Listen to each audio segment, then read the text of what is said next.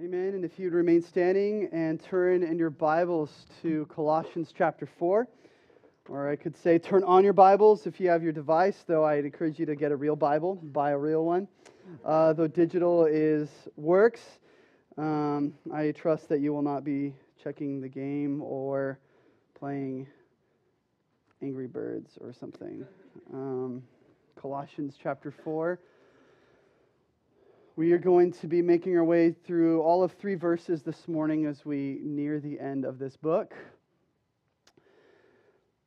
Colossians 4 verse 7 says, Tychicus will tell you all about my activities. He is a beloved brother and faithful minister and fellow servant in the Lord. I've sent him to you for this very purpose, that you may know how we are, and that he may encourage your hearts. And with him, Onesimus, our faithful and beloved brother, who is one of you, they will tell you of everything that has taken place here. May God bless the reading of His Word. Let's pray together. Gracious and Heavenly Father, we are gathered this morning because You are gracious. You, through Your Son Jesus, have brought us and bought us from the kingdom of darkness and purchased us to the kingdom of light, that we would belong to You as sons and daughters. And we pray that as Your son and daughters, what is on Your heart and what You are about would be on our hearts and what we would be about. That we would love and be compelled by the things that You are compelled by. That through our lives, You would receive honor and glory, and that Your mission would be accomplished. Jesus, I pray that even as our Bibles are opened, You would open up our hearts to hear what truths You have for us. In Jesus' name we pray. Amen. You guys can be seated. And I just want to say aloha to all of you. It really is a privilege and honor to be with you all. We are humbled to be worshiping Jesus with you, and if you don't know Jesus, we're really glad that you're here. Also, just want to shout out a special welcome to those who are triathletes. Ironman, I actually met a few of you between service, and we're really thankful to have you here. And in addition to the triathletes, want to welcome the university students as well. We're glad that you're here, and I just want to say this. If you're able to come to the 8:30 service, that would be awesome to keep some seats available for this service. And so next Sunday, we're glad to have you here. But if you're able to carve out some time in your schedule, wake up a little bit early, get your breakfast on a little bit early, and come to the 8:30 service, that would be amazing. So I'm going to call to some of you just so we can keep seats available for this service as well. But that being said, we're really glad to have everyone here. We are in the book of Colossians, and as we are nearing the end of this book of Colossians here, it may seem like these verses that we're pausing on may be a bit unusual to you. Like, really? Verses 7 through 9? This is what we're talking about this morning? Let me remind you that as Christians, as children of God, we believe that all Scripture is the divine Word of God. That from Genesis to Revelation, it is the inspired, inerrant Word of God. And that the way God primarily chooses to speak to us and to reveal Himself to us is through the Word of God. If you want to know God, if you want to understand more about yourself, if you want to grow in knowledge of Him and hear Him speak, the primary way God communicates and makes Himself available to us is and are the Scriptures, these truths that we read about here. And so while these verses may seem less captivating and necessary to our lives, we may be tempted to just kind of, I don't know about you, but in my devotional times when I'm going and reading and making my way through the Scriptures, I'll read through some of these truths kind of quickly, right? You ever do that? Is it just me? Come on, it's not just me, is it? You guys are leaving me, hanging me out to dry here. You get to the end of a book and you're like, oh, there's a bunch of names. I'm not sure what these are good for, except that if you're pregnant, We have a lot of babies that are coming to this church. You need some names. Got some names right here. And maybe that's it, right? We don't think any further application or relevance to our life when it comes to these verses. And we treat it like the end of a roll of tape. You know what I mean? Like the end of a roll of tape, like what is that good for? It's still tape, but it's neither useful nor sticky. So what can you do with it? And a lot of times we kind of go past these verses because they seem unuseful or there's no truths that really are relevant or that will stick to our lives. But if all Scripture is God-breathed, is His revelation to us, then Colossians 4, 7 through 9 is just as inspired as any other verse you could point to in Scripture, including John 3:16. So God has something for us here. And my heart is that as we look at these verses, that we would unpack a principle that is seen really throughout the whole Bible that is also woven into these verses here. And that is the theme of God's desire to multiply. God's desire to multiply. Specifically, here in Colossians, Christ and multiplication. We know Christ is in everything. It's the theme of the sermon series. We know that Christ, and we've really unpacked what Christ looks like in all these different areas of our lives. And now Christ in multiplication. Now you might be thinking, okay, the burden of proof is on you. Where is there evidence that there is the multiplying work of God in these verses?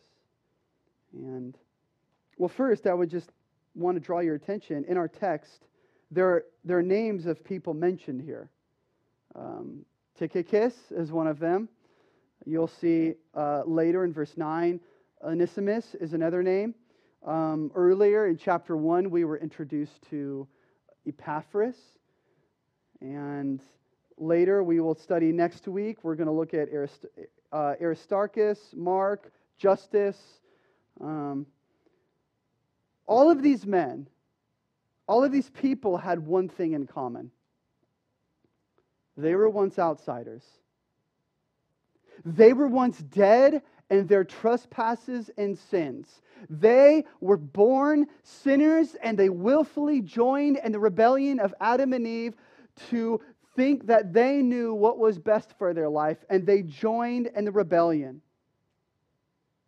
They were bound for hell. They had no hope within themselves to be saved.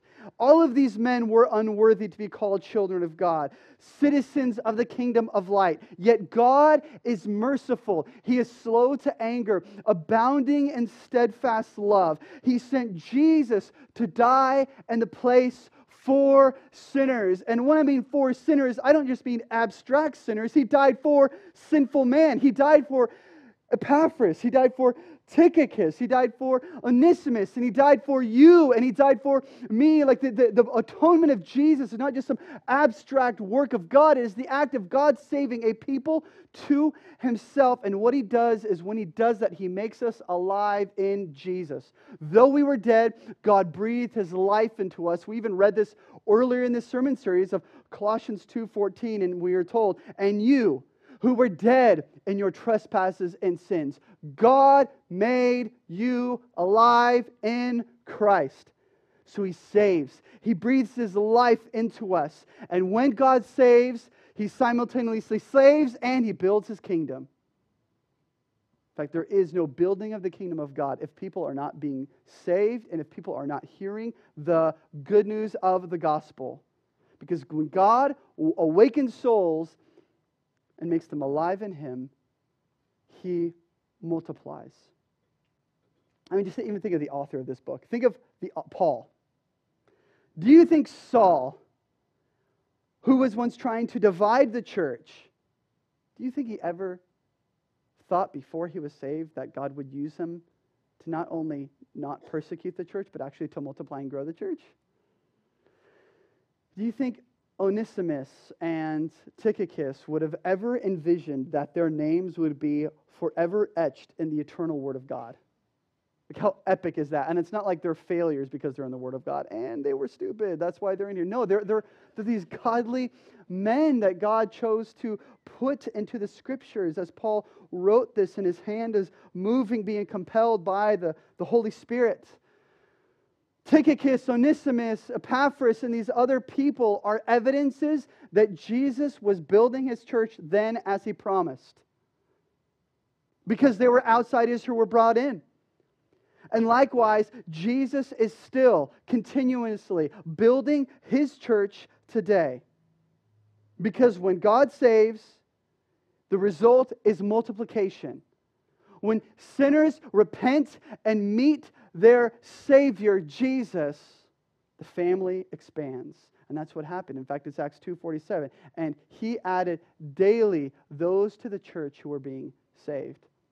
So when you have daily being saved, you have weekly droves of people coming to know Christ. And then you have months that passed and then years that pass. And before you know it, you have exponential growth where the gospel is spreading out so virally that it's turning cities and nations upside down.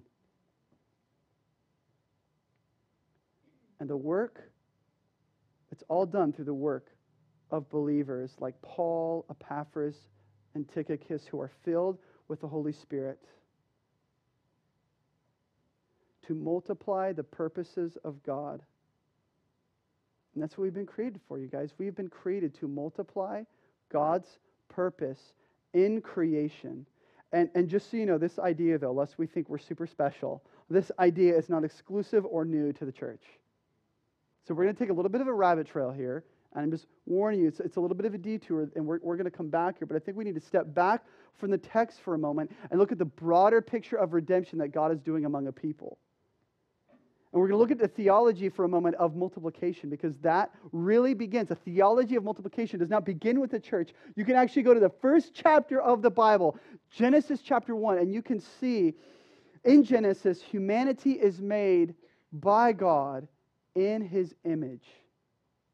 In the image of God, he created them, male and female.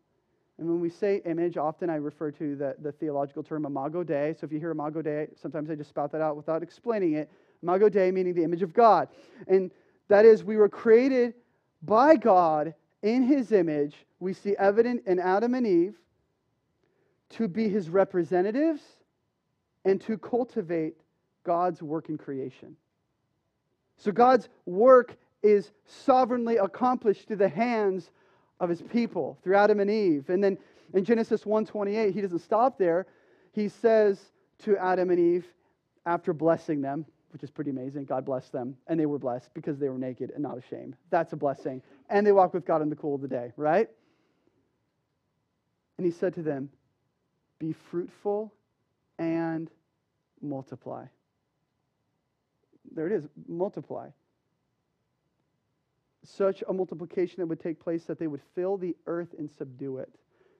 So already you have in this general mandate to humanity from God a specific promise and a call to multiply. And then that promise goes from abstraction to specificity with Abraham.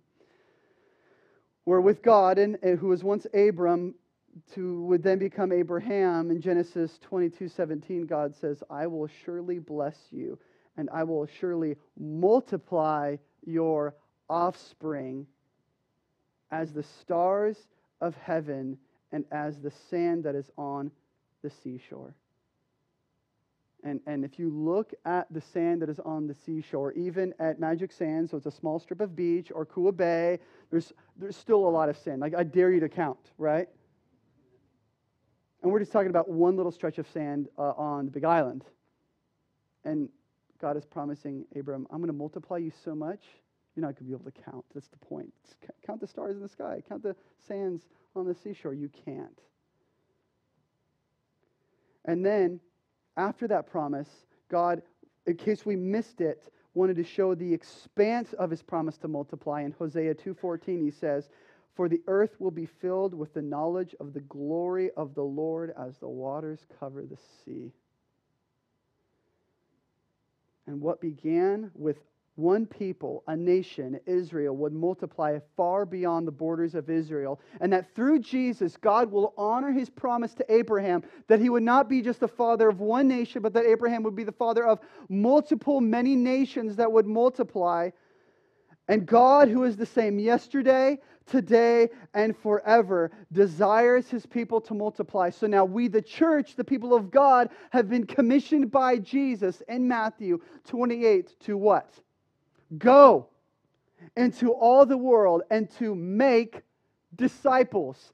If you don't have a vision for your life, if you don't know what your call is for your life, if you're unsure about your purpose for your life, you exist to glorify God by enjoying him and making disciples.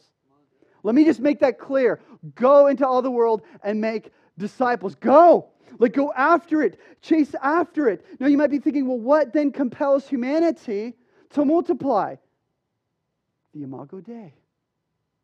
You were made in the image of God, who commissioned us from the beginning to multiply. And we've been called by this God to image him and who he is by multiplying.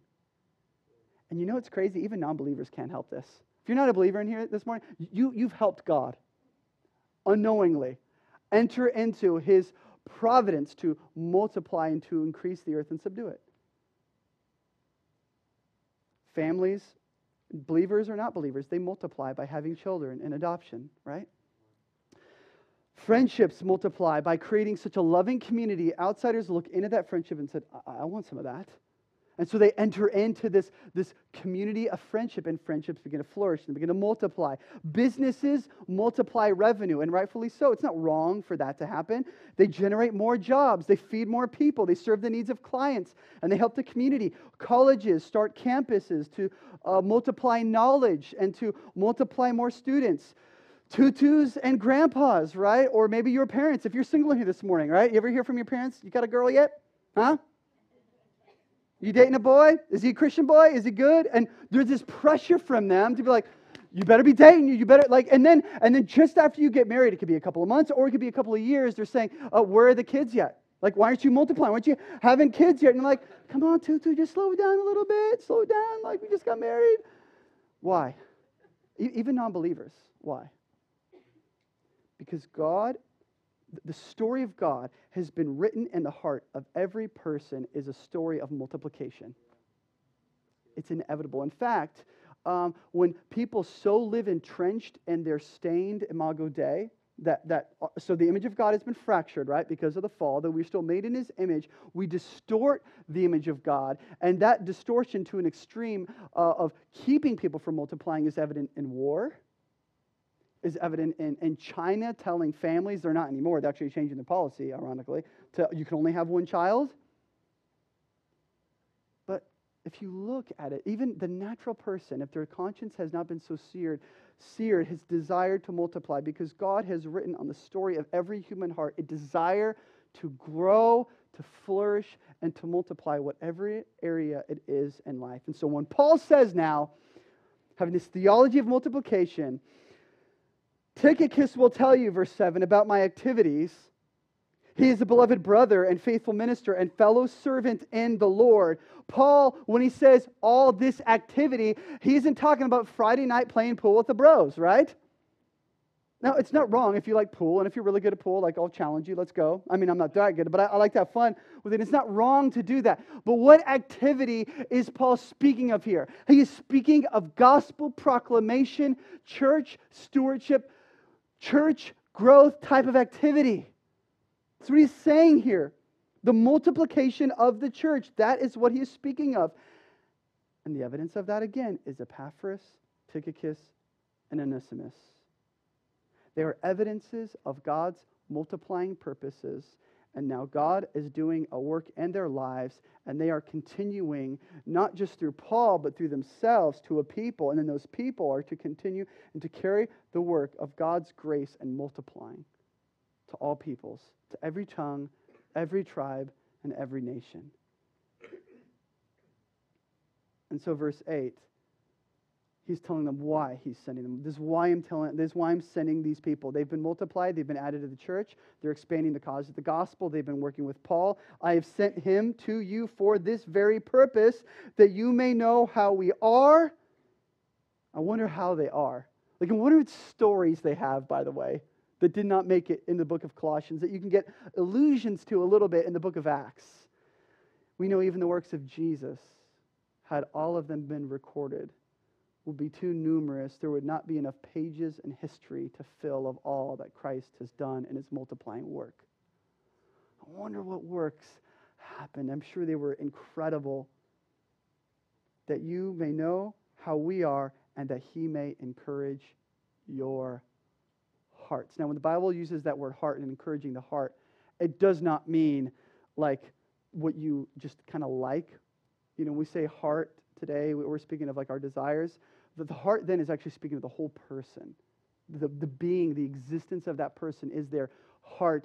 And Paul is saying, I want you to hear our gospel multiplying grace from Jesus, that we're going to carry this news to you, that your whole being would be encouraged and compelled to multiply more and more, that we would run and not grow weary, walk and not faint, that we would pursue, that we would press on, that we would keep going, and if we would wait upon the Lord, even if we're not seeing a fruitful work, and we would trust him with the work, because God's intention for our multiplication is that every disciple would be making disciples, that every leader would be multiplying more leaders, and that every church would eventually, because of its growth and its sending, would be able to multiply more and give birth to more and more churches. This is the Great Commission. Charles Spurgeon, who wrote an article, if you don't know who Charles Spurgeon is, he's a 19th century preacher in London, just called the Prince of Preachers, one of the best preachers of all time. And he, in an article that he wrote in a magazine in 1865 titled The Sword and the Trowel, which I'd recommend if you want something to read Sunday after church, after your Sunday nap, and like you pound some lunch down. Great read. And Charles Spurgeon says this: the Christian church was designed from the first to be aggressive. It was not intended to remain stationary at any period, but to advance onward until its boundaries became commensurate with those of the world. That's how big and how vast God's plan of redemption is to multiply. And hear me right now. God is inviting you to cooperate in his mission to multiply a people for himself. And if you're a little bit miserable or down in your faith, is it because you have bought into the narrative of you living for your own life and you living selfishly and you not living to multiply? When you don't live for the purpose of the glory of God and multiplying your faith, sharing your faith, raising your kids and your faith, showing the love of Christ to other people, of course you're going to be miserable. You're pressing up against the very purpose to which you were created. You were made in his image to share. You were made in his image to cultivate and multiply and proclaim the gospel. And God is calling us to be a people who multiply his redemptive work by proclaiming the gospel. Shorebreak is not a fraternity or a social country club. I don't want this church to be that way. And even if you're just visiting, I'm really glad you're here. It's kind of awkward, but I'm glad you're here. We're not a social club. Have we fallen asleep at the wheel of multiplying and living for the mission of God? And I'm not going to come down. And if you feel convicted, good. Good. But I'm not going to condemn you, because it is the very gospel we must proclaim is also the very gospel that frees us to want to share. When we herald, when we build our lives on the cornerstone who is Christ, when we love him with all our heart, soul, mind, and strength, the overflow, the evidence will be we have to share him with others. And so some of you, that's going to be getting on a plane, going on a mission trip. Others of you, that's going to be staying in the same job, in the same place, in the same neighborhood for 40 years and faithfully loving your neighbors and your coworkers. For others of you, it is going to be going out for street evangelism. For others of you, that's kind of not your thing. You're going to build some relationships, and you're going to build on those relationships, and you're going to let them know you're Christians, and then you're going to let them ask questions. You're going to work your way into their life, and they're going to see your marriage, or they're going to see your parents, or they're going to see your friendships if you're single, and just how you handle your life, and they're going to be like, what do you have? Whatever that looks like, we've been called to participate with God in His mission to multiply. You're here because someone was faithful to that mission. You're here because of that. We're here because Paul, Tychicus, Onesimus are faithful to the Great Commission. And so Tychicus is going to go to Colossae and tell them again of all this activity. I wonder what it was. We're left to our imaginations. What would others say about your activity? Does our activity as a people bring glory and honor to the name of Jesus? Are we living for the narrative again that we have written for ourselves, or are we participating in God's grand narrative of salvation? May we be committed to His work to multiply. Now, Paul is a pretty great guy. You're awesome, but he's better than you. No offense, but he is. And Paul was not able to do all that he could do unless he had help. Guys, Paul was unable to do as great as a man as he was if he did not have help, if he didn't have others like Tychicus and Onesimus in his life. So I just want to take some liberty to honor these men and just to talk about them for a minute because their names are mentioned here. So we read of Onesimus, and we talked about this a couple of weeks ago, but Onesimus was actually a runaway slave who came to faith in Jesus as a direct result of Paul's ministry. So he hears the gospel, Paul proclaims the gospel, and he's like, I want your Jesus. And Paul's like, okay, so repent. He repents, and he's walking with Paul in his ministry, and Paul discovers and he hears that the part of his testimony is that he's a runaway slave, and so Paul writes a letter to his owner, Philemon. Hey, I'm going to send him to you. I hope you receive him well, but actually in the end, I'm going to need him for the purposes of, he's very helpful to me. He's very helpful to me, and I could use him for spreading the gospel. And so I'll pick up his tab, and that's actually what the book of Philemon is all about, interestingly enough. So Onesimus, a former renegade coward, is now, according to Paul in these verses, a faithful and beloved brother who is going to Colossae with Tychicus to share everything that has taken place. Now, Tychicus, his name, we actually don't know a ton about him either. We know a little bit more about Onesimus, but Tychicus' name is actually Asian. It derives its roots from Asia, probably Asia Minor. And we read about it in Acts, I believe it's Acts 20, that Paul is on his third missionary journey, and Tychicus is there with him on this journey.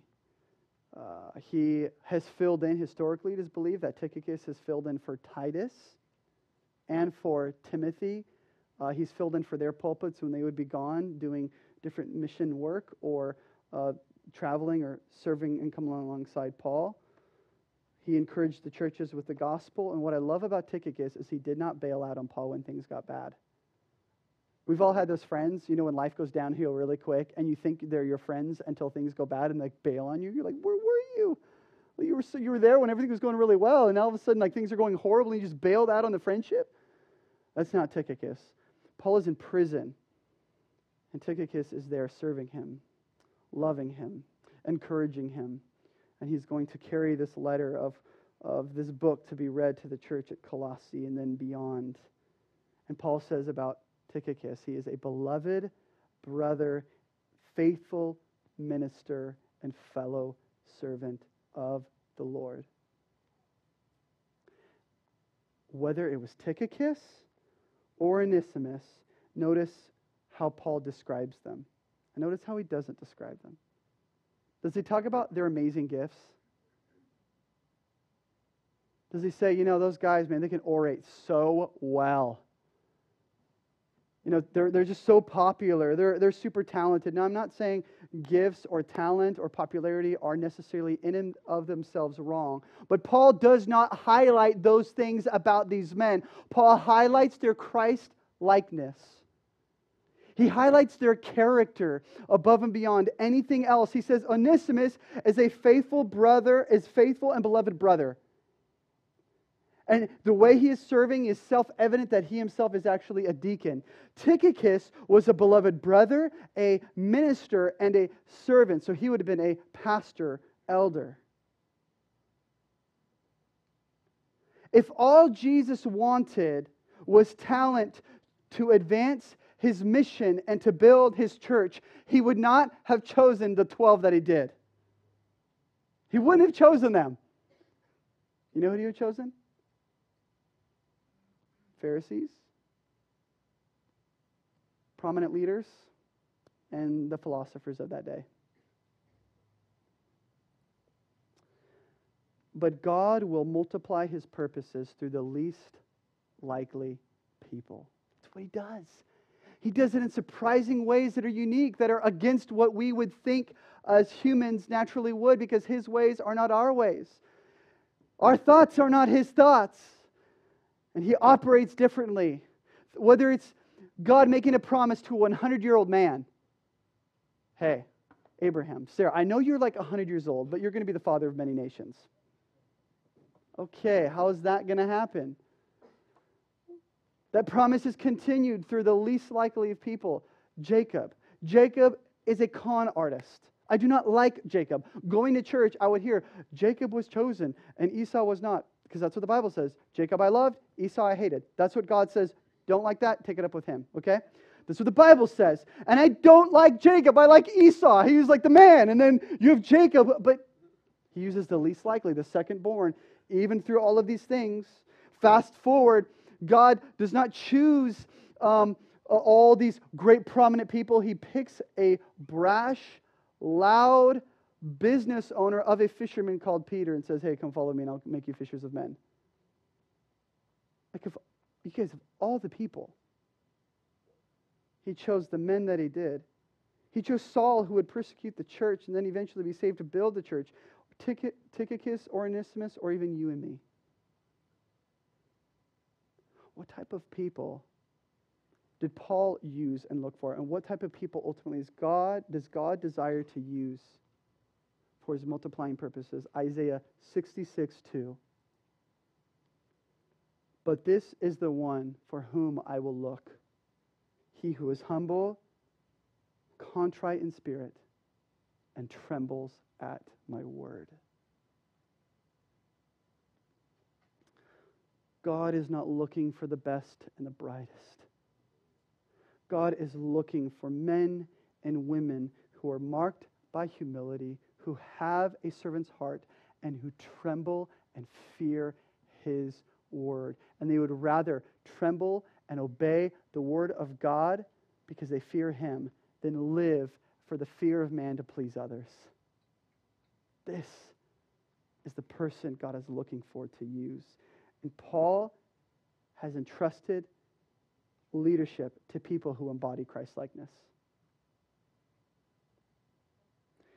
So Christ multiplies his work through servants who are humble, who tremble at the word of God. Do we tremble at the word of God? Here's the thing about leadership, responsibility, delegation. God cares more about what he is doing in you than he is doing through you. Now, God cares about what he's doing through you, no doubt. But God wants to do a work in us, not just so many Christians today, I've been guilty of this too. Look at what I've done. Look at my accomplishments. Look at how much I've done. And God says, yeah, man looks at the outward appearance. I see your heart. And maybe we can put up a good facade and we can play the role of a hypocrite by putting on the mask and doing a really good job of showing this image of what we are not. But God sees our heart. And when God looks at us, does he see humility? Does he see the heart of a servant? Are we actually trembling at his word? And do we desire his word? All right, verse 8. I've sent him to you, your fellow, sent him to this very purpose, that you may know how we are, and that he may encourage your hearts, and with him Onesimus, our faithful and beloved brother, who is one of you. So Onesimus is from Colossae. They will tell you of everything that has taken place here. Like we said, Paul is arguably the greatest man to ever live next to John the Baptist. And Paul was convinced he could not go it alone. So we need to think with the mindset biblically of God is God who multiplies. We need to understand that God multiplies his purposes through those who are like Christ, who bear Christ-like characteristics. And God is going to multiply not through one person, but he delegates. Paul delegates. He shares responsibility. It's better, even if one person could do all the work, it's better that 10 people do the work to accomplish something than one person to take it upon themselves to get all of that done. Yes, maybe that's how the world works, and maybe we look at that, and maybe it works at times, but that is not how the church is to operate. Paul delegated, Paul shared, because the Great Commission will not be fulfilled with solo Christians. Even when Jesus was with his disciples on earth, he sent them out 2 by 2. You always see Paul and the missionaries traveling, almost always, with the exception of a couple, almost 100% of the time, going together, going with a team. Because the Great Commission will not be filled by solo Christians. Their church will not grow on the back of one person, and the needs of others will not be satisfied through a couple of people. And I know this is hard for some of you to take. You may have to share. You may have to delegate, especially if you're in some sort of leadership responsibility. Yes, you do. We have to. And this is hard because often, not always, but these values that we have as Christians, like humility, service, fearing the word of the Lord, and sharing and delegating, go against our cultural values. In fact, they are so opposing. The values of the kingdom of God and the kingdom of light celebrate the opposite things. What we celebrate as the people of God, the cultural values mourn, and what we mourn as the people of God and our kingdom values, culture celebrates. So just practically, independence and autonomy is viewed as a strength. Culturally, the more you can do it, the more self-serving and the more autonomous you are, that's greatness. That's why we celebrate heroes. It's individualism. But in the community of God, the kingdom values of God's people, strength is in community. Culturally, people relish being selfish. In God's kingdom, we relish sharing and giving away. Culture enjoys being served. You know you've arrived culturally when others serve you. In the kingdom of God, we are blessed and we are able to serve. Culturally, the world believes success is flourishing. In the kingdom of God, we believe fruitfulness is flourishing, which doesn't always look like success as the world defines it, right? The way to the top in our culture is at the expense of others. In the kingdom of God, the way to the top is when we bow ourselves and esteem ourselves less at the expense of other people. The church of Jesus Christ is no place to foster cultural values. May we be a people who value what Paul and what God values. Because the greatest people in the kingdom of God are servants of all. And the greatest leaders are ones who recognize they need help. And may we not be so proud to think we can do it on our own. I got this. You're going to burn out. You're going to wash out. You're going to make more mistakes. And you're going to hurt people along the way. If we are going to see Christ bring multiplication in our lives, we need the involvement and the gifts and the Christ-likeness in their lives. We need people who are humble, faithful servants. In fact, this is why one of our values as a church is we value multiplication. We value 3 things. We value the gospel, we value community, and we value multiplication. And we believe and I'm reminding myself this, we have to remind our team of this, and I'm reminding you of this. We believe success in ministry is not defined by what we get to keep and hold white-knuckled, but success in ministry is defined by what we get to share and give away and do life with more people. After all, God delegates. If you've heard nothing else, God doesn't need you. God doesn't need me. He is fully sufficient within himself to satisfy and glory in himself. He doesn't need us. But he chooses to use us. And so Jesus says, it's better that I go to be with the Father and I send you the Holy Spirit.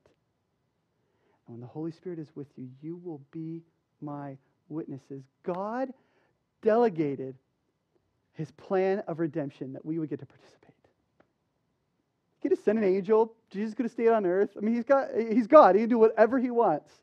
But he delegated this responsibility to you and to me. So this is what we've been entrusted with.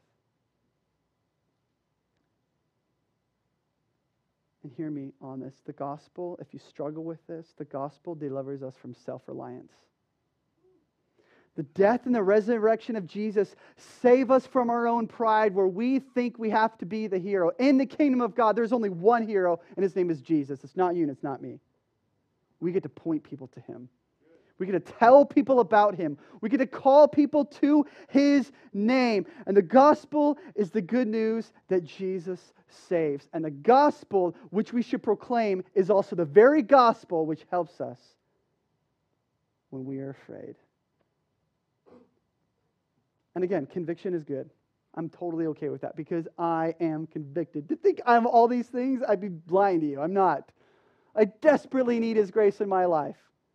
I've seen the mistakes that I've made as a leader, and I have the luxury of making them in front of all of you, so praise God for that, right? You've seen them. Some of you, it's amazing that you're still sitting here on a Sunday morning because you've walked with all of my stupidity, and Leo's, and Dan's, and others. But you know what? Praise God for those men. Praise God for the men and the women who serve and love this church so well because we are the church that we are today as a result of people who are humble, people who are faithful, beloved servants who tremble at the word of God. And may that be said and may that be true of all of us. Amen? Let's pray, guys. Father God, we thank you for your truth, for your word that you desire to multiply. And that you could have just left it with Israel, but you did not. You expounded your purpose of salvation to all of us. Thank you that you've included us in. Thank you that we get to be called your sons and daughters. And may your good gospel and may your Holy Spirit compel and motivate us to be obedient to the Great Commission. May our activity be set apart. May our activity be gospel motivated. May our activity be gospel centered. And whatever you've entrusted us, whatever you've placed in front of us, God, may it be said that we are faithful. May it be said that we are a lovely and loving people. And may it be said that we would be humble. Lord, thank you for Jesus, who is the ultimate servant, who is the ultimate Savior, and who is the one who does the work of multiplying. In his name we pray. Amen.